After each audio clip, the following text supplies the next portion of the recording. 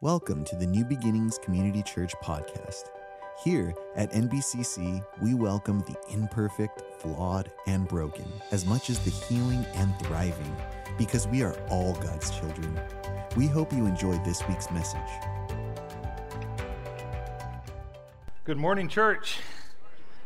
Nice to see you all here today. Pastor Jim, as many of you know, is taking a well-deserved break. We want to continue to pray for him and Olivia as God just renews their strength, renews their mind, gives them vision for ministry and all that God needs to do to just restore and renew his mind. Be praying for him, if you will. As the slide says, or as the little video says, we're in a series called This is Church. I wore my church that represented what church is, to love, care, and serve. I got to read it, but love, care, and serve, there it is. That's what church is all about. Today's title of today's message is going to be Effective Christianity, and we're going to look at the story of the Good Samaritan through the eyes of God, the priest, and the Levite. Next week, we're going to take the second half of the story where we look at the Good Samaritan and what he does. That'll be next week. But this week, we're going to be looking at the priest and the Levite and how they failed to serve God and the reasons for it, and how we can prepare to allow God to use us more effectively in our ministry. So as I said, the title of our series is This is Church. And a lot of us might have this idea that church is these four walls. But in reality, the word church, it means to call out or to call us to an assembly with a purpose.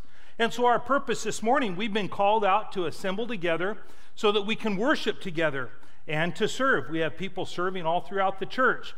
This is what church is, and church doesn't have to be held back by these four walls. We can have church outside of this building as we are called by God to assemble together and serve him. And so that's what church is all about. Once upon a time, there were four individuals. Their names were everybody, somebody, nobody, and anybody. Anytime there was a difficult job to be done, everybody thought somebody would do it. Anybody could have done the job, but nobody did it. When nobody did the job, everybody got mad because it was everybody's job in the first place. While everybody thought somebody should have done it, nobody realized that nobody would do it. Consequently, everyone was mad at somebody because nobody did the job that everybody should have done in the first place. Thank you. Where's Lyncho? I almost messed it up right from the get-go. Did you see that? Gosh, what an amateur. That was a hard one to memorize. God didn't call us just to fill a pew. That's not our calling from God. Matter of fact, Scripture says that we are his workmanship, created in Christ Jesus for good works. When we accepted Jesus Christ, his creation in us is that we are to serve him in every capacity that he calls us to do. We are his workmanship, his craftsmanship running through us in order to perform good works. That's our calling.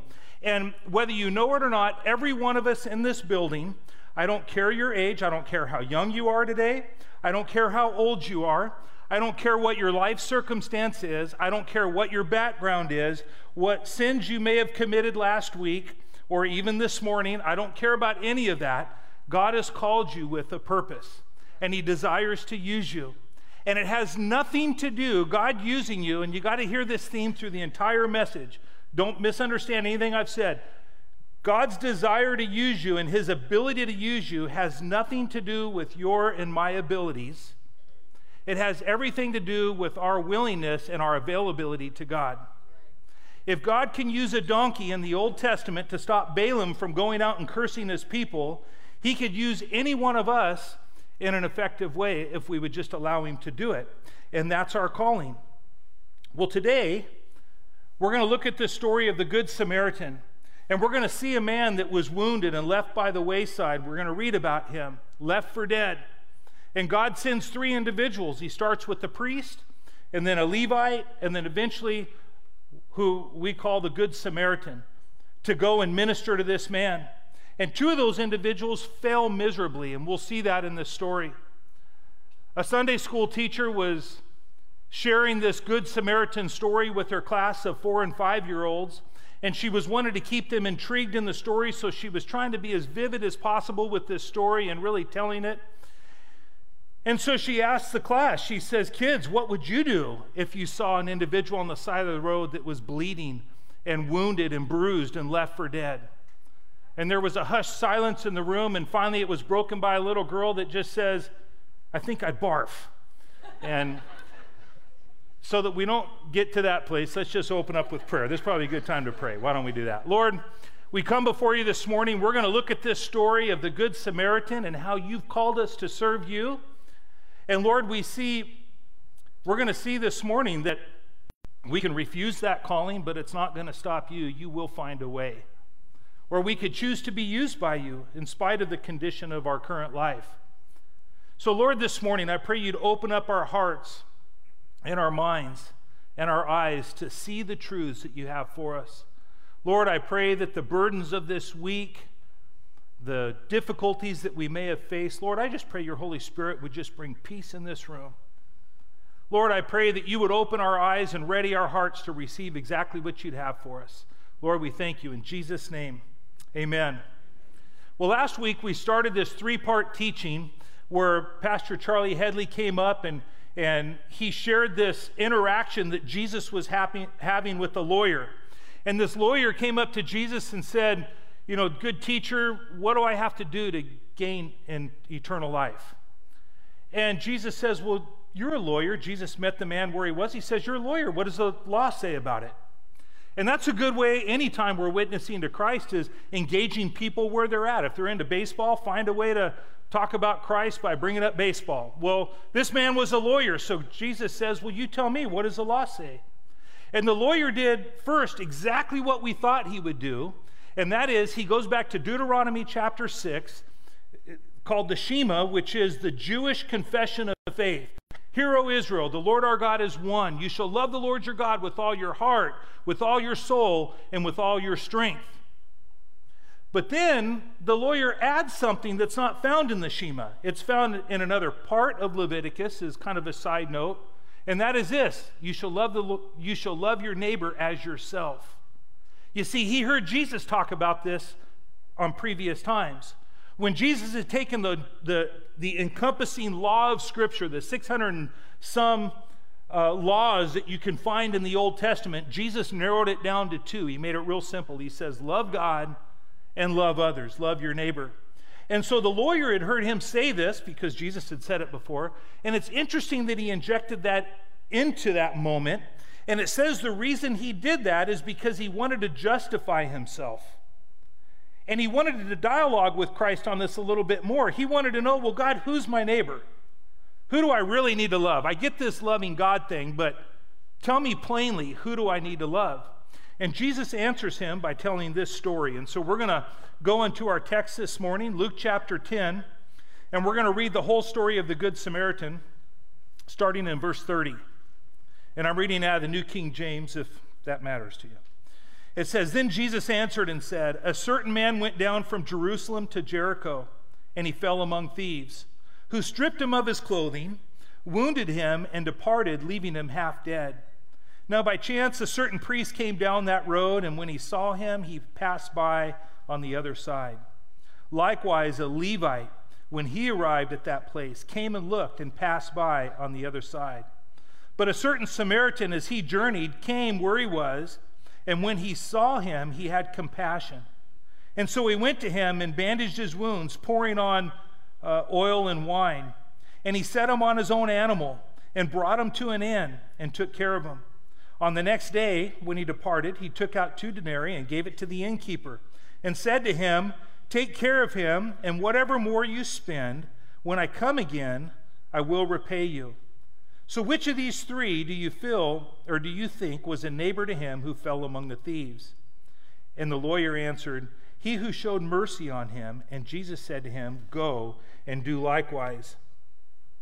You know, as we read that story, there's some really key things that we can pull right out the top.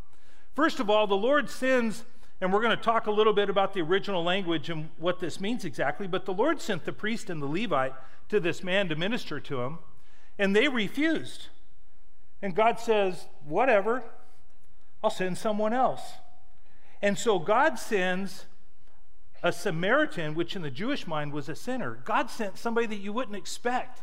And God was able to use that sinner way more effectively than he was the religious leaders of the day.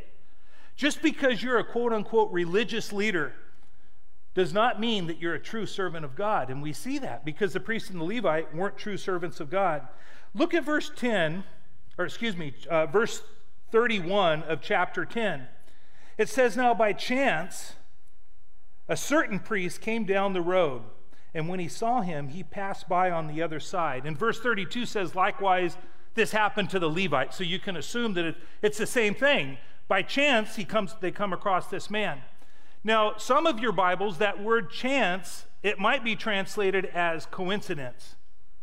And you could say, well, I kind of get it. You know, the guy is wounded, he's dead, he's dying on the road, and coincidentally, here comes a priest. Oh, God, thank God. Coincidentally, a priest comes by. He needs a priest.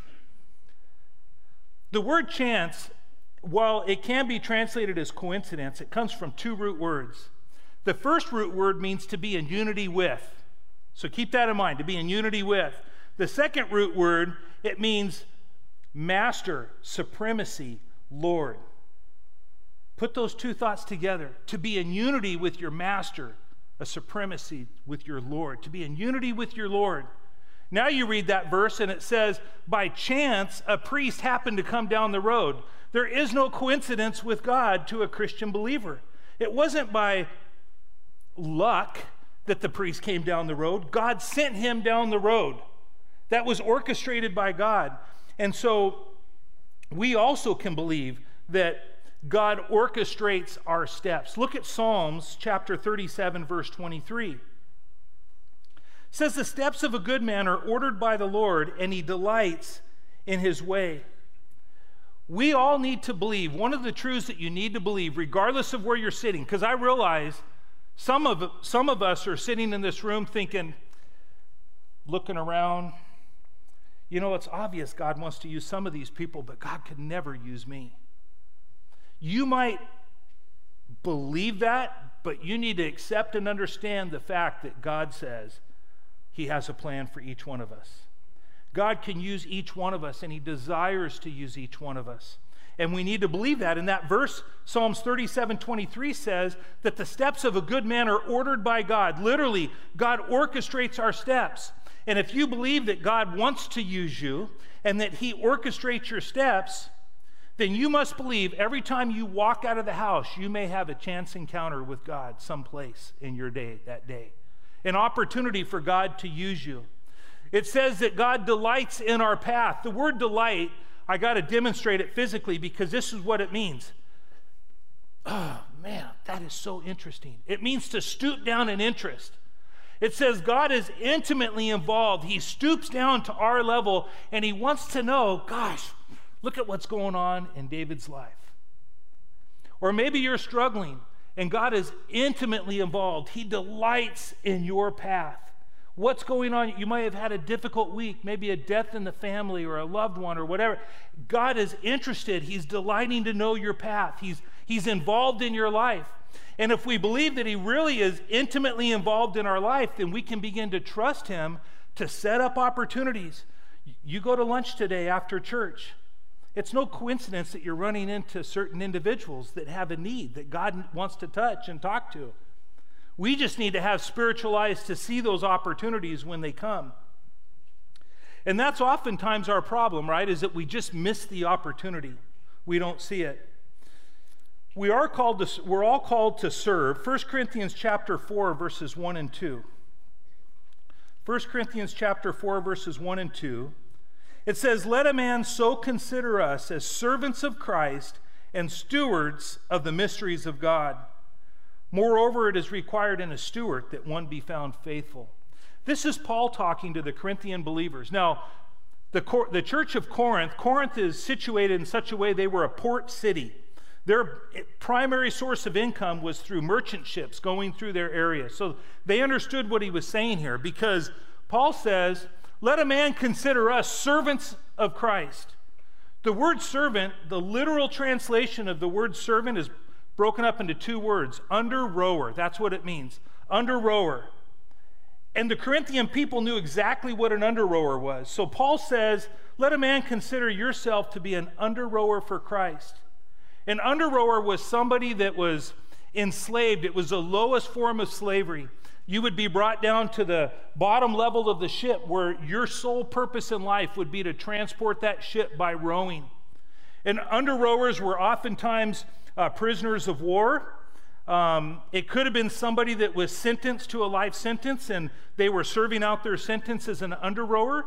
Many times you were brought to the belly of a ship, you were chained to the seat, and you did not leave the belly of that ship vertically. You were carried out dead. You would sleep there, defecate there, eat there. It was a nasty place to be. And Paul chooses to use this term when he talks about who we are to be in Christ. Paul says, I consider myself an under rower for Christ. I row to the beat of my master. I get no glory from anything that happens. Only the captain gets glory of what happens through my life. And then he says, he goes to the extreme opposite, and he says, and let a man consider us stewards of the mysteries of God. Now, a steward was the highest form of employment that anybody could have. A steward, it means to manage the affairs of an individual. That's what a steward was, somebody that managed the affairs of an individual. It can also be translated literally as governor, to be a governor or a household manager. And so Paul says, while I consider myself to be a servant of Christ, I also consider myself to be a steward, a manager of Christ's affairs and what he calls me to do. And then he says, moreover, in other words, if anything is important here, understand this: a steward, somebody that's managing Christ's affairs, needs to be found faithful. What is Christ's affair today? I'll tell you what Christ's affair. God wants to use me. He wants to use you as the hands to lift a stumbled person up. He wants to take the resources that he's blessed me with and a family that might be hurting financially or in hunger or in need of any kind, and he wants to pour himself through me in a way that Christ can minister through me in a way to touch that individual. That's what he wants to do for all of us. But I ask myself, why is it that I don't let God use me more often than I do? I mean, there's moments of greatness in my life, and then there's a lot of moments of failure where it's like I'm not allowing God that place in my life to use me, and we're all there, right? And so I ask this question: do I trust God? Ask yourself that question.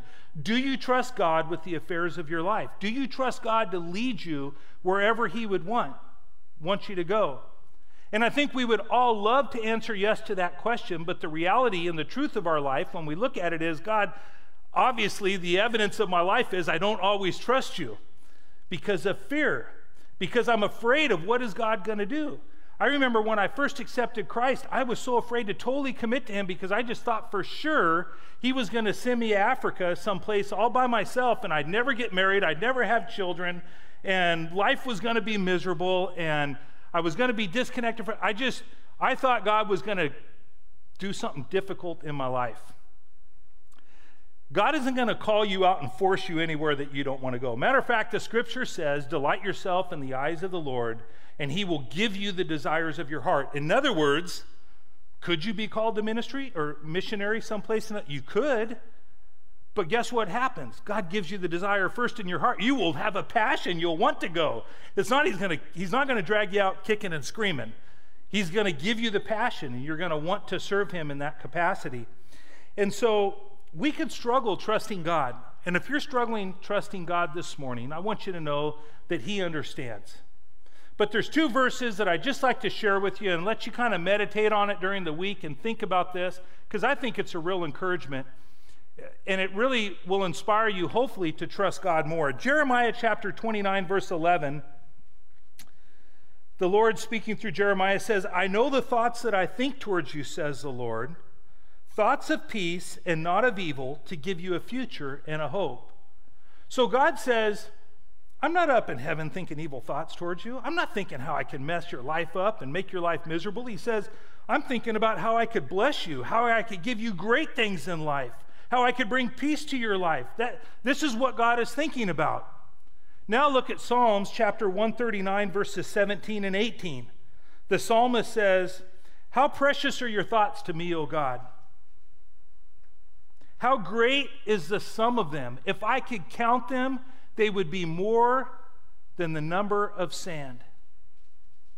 God is always thinking of us. If you could gather all the grains of sand in the world, you still wouldn't have enough sand to equal the amount of times that God passionately thinks about you and I. And if every one of those thoughts is how to give us peace and comfort and how to strengthen us and how to bless our lives, we need to trust God more and allow those blessings to flow in. But it can be difficult. It can be difficult to trust Him. But we need to learn to be not only a servant of Christ, but also a faithful administrator of His will and His desire in our lives. So that was the Christian's call to effective ministry. Let's look at the Christians. The second point is Christians can be ineffective in ministry. As I thought about this point, I thought of 5 common reasons that we can be ineffective in ministry. The first 2 points I took straight from our story, and the other 3 were just thoughts that the Lord had landed upon my heart that I'm going to share with you. This isn't necessarily an exhaustive list by any means, but it's something that we could hold on to and really grab and learn from. So the first reason that we can be ineffective in serving Christ is that we can be religious. We're religious. Now, the priest and the Levite put religion over relationship. In those days, if we understand the culture a little bit, there were so many priests in that day that in order for them to serve in the temple in Jerusalem, they would be broken up into teams, and they would have 2 weeks of the year that they would travel to Jerusalem, and that would be the 2 weeks that they'd be allowed to serve in the temple during those 2 weeks. And it's very possible, well, first let me tell you, the priest's job was to sacrifice animals on behalf of the people's sins. The Levite's job was to care for the utensils in the temple and the temple grounds. You could relate this duo to a modern-day pastor and deacon in a church. And you would have thought that these two would have been really ready for God to use them. But it's quite possible that as they walked up and they saw this man bloody on the ground, possibly dying, that they didn't want to get blood on him or possibly touch a dead body because that would make them unclean and they wouldn't be able to serve in the temple. They put religious service over relationship. And God never intended that. It means nothing if we don't love one another. If we can't love one another, there is no point in gathering together. Like, this is what it's about, is to love and care for one another. The second reason we can be ineffective is we can be legalistic. You see, these two possibly put law over love, the rule of law over the rule of love. It's possible that when they walked up to this man, that they looked at this man on the ground and they thought, you know what, he's under God's judgment. He did something wrong and God allowed this. And if I stoop down and help this man stand up and recover and all, you know, people watching might think that I'm associating with this man's sin. And so they may have walked past him because they didn't want to be associated with his sin. And you think, David, that seems a little far-fetched. Well, don't we do that? Can it not be that maybe somebody is living a lifestyle that's completely against God's desire for us, and we know it? Scripturally, that lifestyle that they're living, they are living in sin. And they invite you over for dinner or a hangout, a game night or something, and you talk to your spouse and you go, I just don't think we can go because we're going to give the impression that we accept their lifestyle. And so we refuse to love them and serve them in a way because we're afraid we'll be associated with their sin. And if we go, maybe we have it distorted in our mind, well, I'll go, but I first got to really express to them that I don't agree with their lifestyle. You do that, you're going to ruin your opportunity to share God's love with them. God calls us to be fishers of men. He'll clean the fish. He'll clean the sin out of somebody's life. Legalism is something that we can so easily slip into. I've been there. I know exactly what it is to be legalistic. Let me offer a few questions that you can just answer yourself in your own mind, and this will give you a hint if you tend to default to the legalism side of Christianity. Do you believe God loves you more when you're doing good? Is that a natural response? I did really good this week. I read my Bible. I prayed. God must be really happy with me.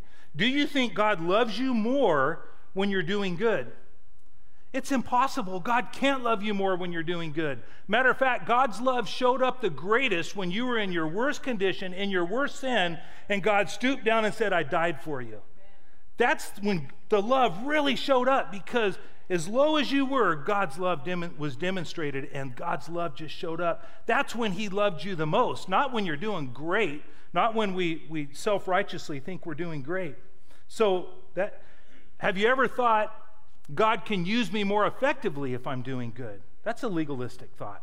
God can use you in spite of, there's been times in my life that I was not walking with God and God used me in some miraculous ways. It had nothing to do with me.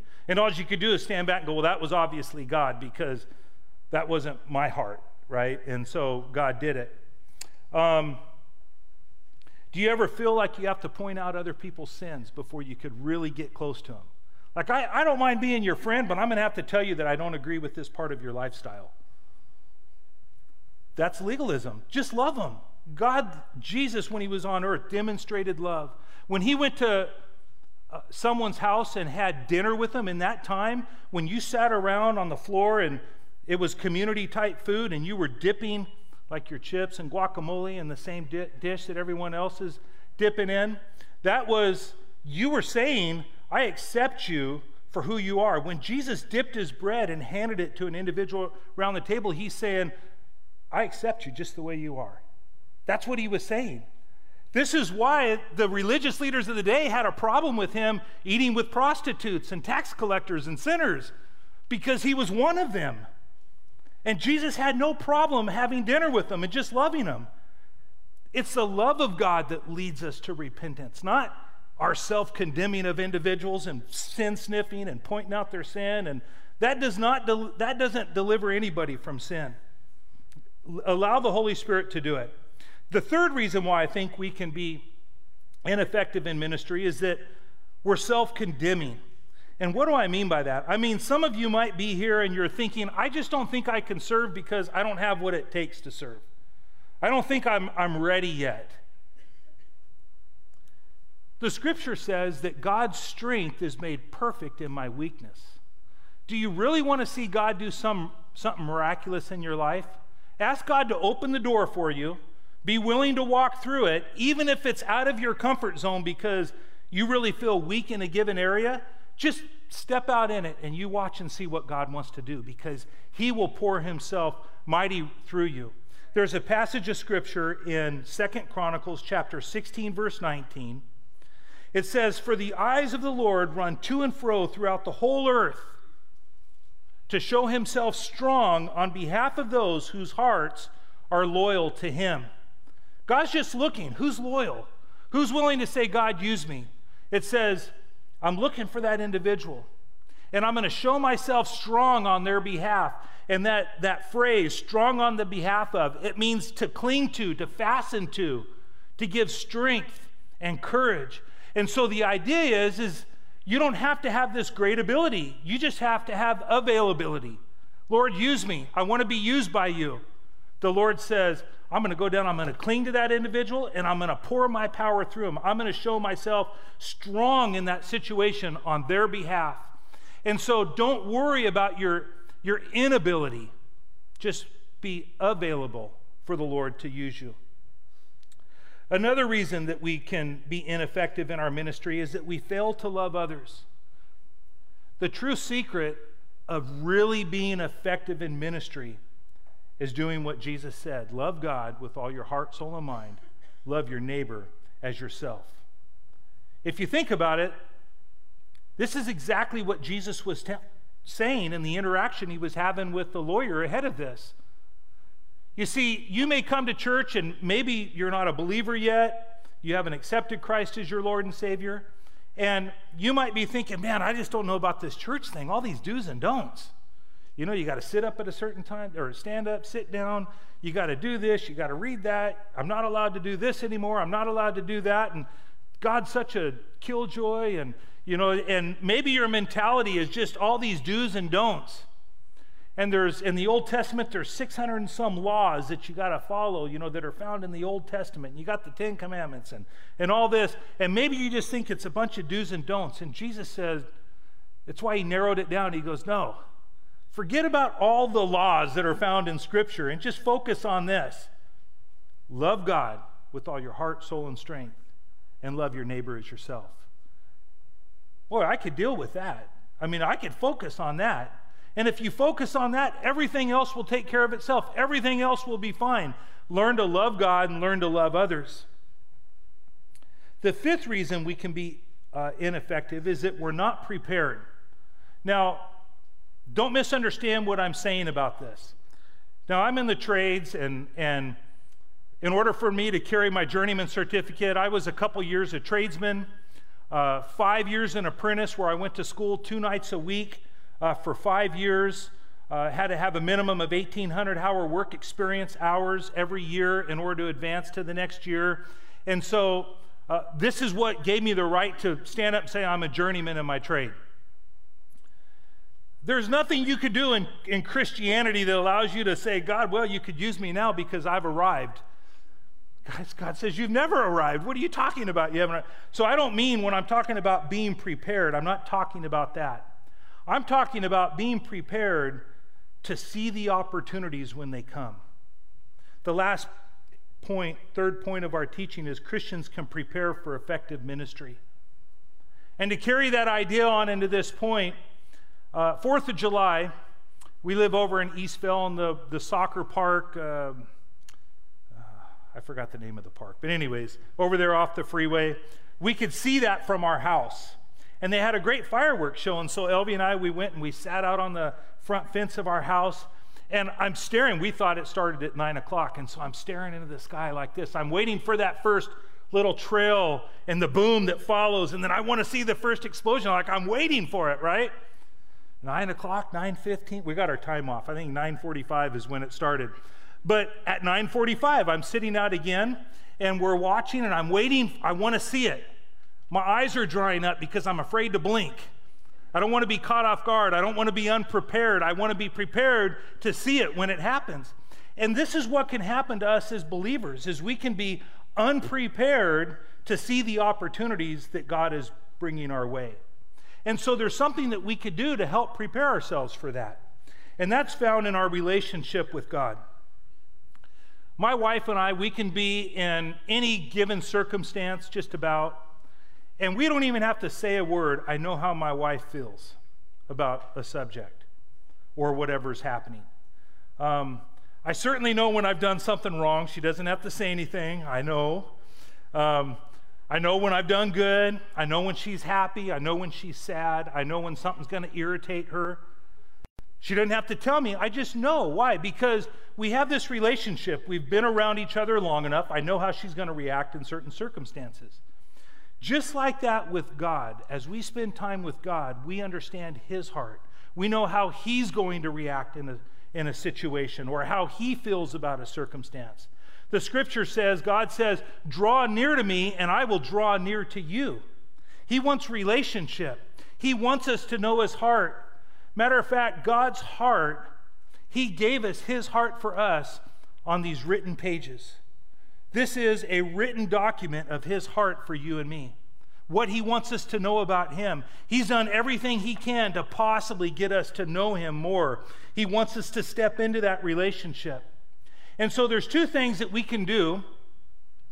One is read and ponder, and the other is pray and listen. Now, I say it that way because if I said read and pray, we'd all sit back and go, oh, I figured he's going there. Yeah, read your Bible and pray. Right? But reading your Bible without meditating on God's Word means nothing. Praying, in the traditional sense of what you may think, talking to God but not listening to God, means very little as well. It all goes together. And so to build this relationship so we can hear God's voice more, Psalms chapter 119 verse 11 says, your word have I hidden in my heart that I might not sin against you. The psalmist says, Lord, I read your word. I don't just read it, but I memorize it. I hide it in my heart. I meditate on it. The word meditate means to roll over in the mind, to think about it from all angles. Don't just read it and move on, but stop. How does this apply to my life? Lord, as your word reflects against my soul, what is it telling me? Is it telling me I need to change? Lord, how can I change? We allow God's word to begin to change us, and we begin to take it in. We get to understand his heart.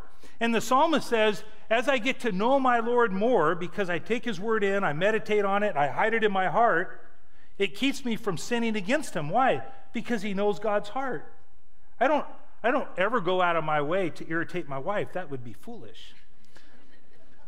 But I have never purposely ever done anything to irritate my wife. And I imagine some of you probably have some stories where you did, whatever. I can't think of a time I ever purposely, honey, I've never tried to irritate you, ever. And knowing God's heart, why would I ever want to irritate him? So hiding God's word in my heart keeps me from wanting to irritate the Lord. But also, it changes who I am. The Bible says God's word gets in, and it divides between my soul and spirit, the intents of my heart. It can judge me. It can change me. It could reveal the areas where God says, clean this up. And then God is patient. His love over time changes me.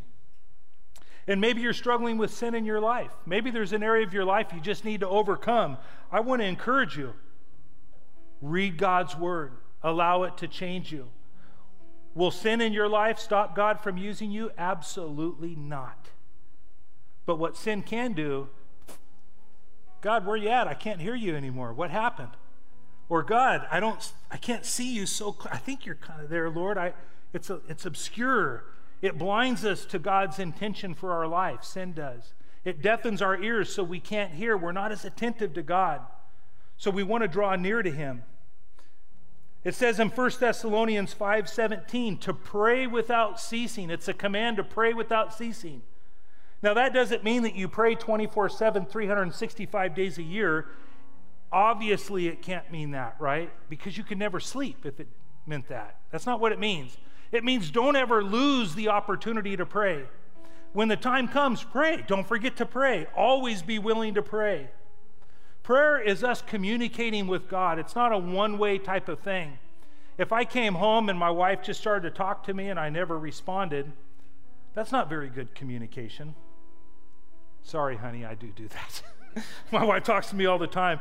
And I'm just thinking, it's not that I'm thinking about what she said. She goes, you going to answer? And I go, yeah, I'm sorry, I'll answer. And so it appears that I'm not communicating. Okay, I'm not communicating. I'm trying. Okay, I'm trying to communicate. Communication goes both ways. We talk to God and he speaks back to us. And talking to God should be this attitude of praying all the time. It's like having a best friend in your room all the time with you.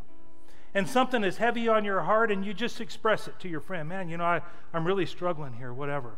And your friend encourages you back. And there's just always this ready dialogue that happens. This is what it is to pray, to always be praying, always be in this attitude of prayer, realizing that God is always with you. And as you're going through struggles, as you're pleased and happy, whatever it is, you give praise to God, but he's always there. You're always in communication. John chapter 16, verse 13 says, however, when he, the Spirit of truth, is come, the Holy Spirit, he will guide you into all truth, for he will not speak of his own authority, but whatever he hears from the Father, he will speak, and he will tell you of things to come. God desires to speak to us. We just have to sit long enough, quiet enough to allow God that time to really be able to minister to our hearts, to land his thoughts on our mind. I've never heard God's voice audibly. I know of people that have, and I don't doubt one second that they did hear God's voice audibly, but I never have. But God speaks in heavy impressions on my heart, in my mind, as he communicates. And he wants to do that, but he's not rushed. He's not hurried. He does it quietly over time. And so we need to sit and meditate on God's word and ask God, Lord, how does this change my life? What do I need to change? And allow God to begin to plant those thoughts into your mind that come straight from him. And as we do that, our relationship draws closer to him. I thought of a dozen different ways that I can conclude this message, and I really have, I think, two great avenues of how I can conclude it. I wasn't looking for another way to conclude it, but this morning when we were in the AV room, we were just talking, and it impressed on me so heavy, I thought, I think I need to express this. God has called us to serve one another, to love one another, to go out our doors every morning and ask God, Lord, what chance encounter joined with Christ? What chance encounter are you going to lead my way that you want me to minister to somebody else? God wants us to be looking for those. And this last year, this pandemic year, Satan has gotten such a strong foothold in the churches across America and the world. He has separated us. He's made us recluse. We've gone to our homes. We haven't been ministering to one another as much as we should. I'm not saying we haven't at all. Of course we have. There's been some real needs out there that we've had the opportunity, all of us have had the opportunity to minister to one another's needs. But it's all this 6-foot distance, and we're not socializing. We're not doing these things that, allow for those opportunities to know when somebody's truly hurting and to be able to meet those needs. And we need to redeem that back. We need to take it back. And I just want to challenge you this week as you go out, just say, Lord, when the opportunity comes, open my eyes. Remind me of Sunday's message. Oh yeah, maybe this is an opportunity for God to use me. And just step through that door. It doesn't matter if you have what it takes or not. See what God does. Ask somebody, how you doing today? How are things going? Is there anything I could do for you? Just simple questions that will allow somebody to open up and kind of share their heart and then see what God wants to do. The scripture says that Jesus did some amazing miracles on earth. But Jesus said, the things you saw me do are nothing in compared to what I'll do through you, through the power of the Holy Spirit. God wants to do some amazing stuff through us if we would just open ourselves up and make ourselves available. Let's pray. Lord, we come before you this morning. We thank you for your word once again. God, we pray that your word would take root in us. Lord, you desire to reach out and touch this world, and we're the instruments in your hands. God, I pray that we don't rebel against you, but we're willing for you to use us. Lord, I pray we're that tool in the toolbox that just rattles around trying to get its master's attention. Use me, use me, use me. Lord, I pray this week you use each one of us, that you would open up those doors of opportunities. God, I pray you would do miraculous things, things outside of our comfort zone that would just blow us away, where we know God just stepped into this moment and did a miraculous thing. Lord, we know you're able. This world needs you, Lord. We need to redeem the time that's been lost through this past year. God, we thank you, Lord. Pray for your blessings upon everyone as they go. In Jesus' name, amen. If you need prayer or dedicated your life to Christ, please reach out to us on our social media, on Facebook and Instagram at NBCC Norco, or email us at hello@nbcc.com. Thank you for listening. Don't forget to share and subscribe to this podcast.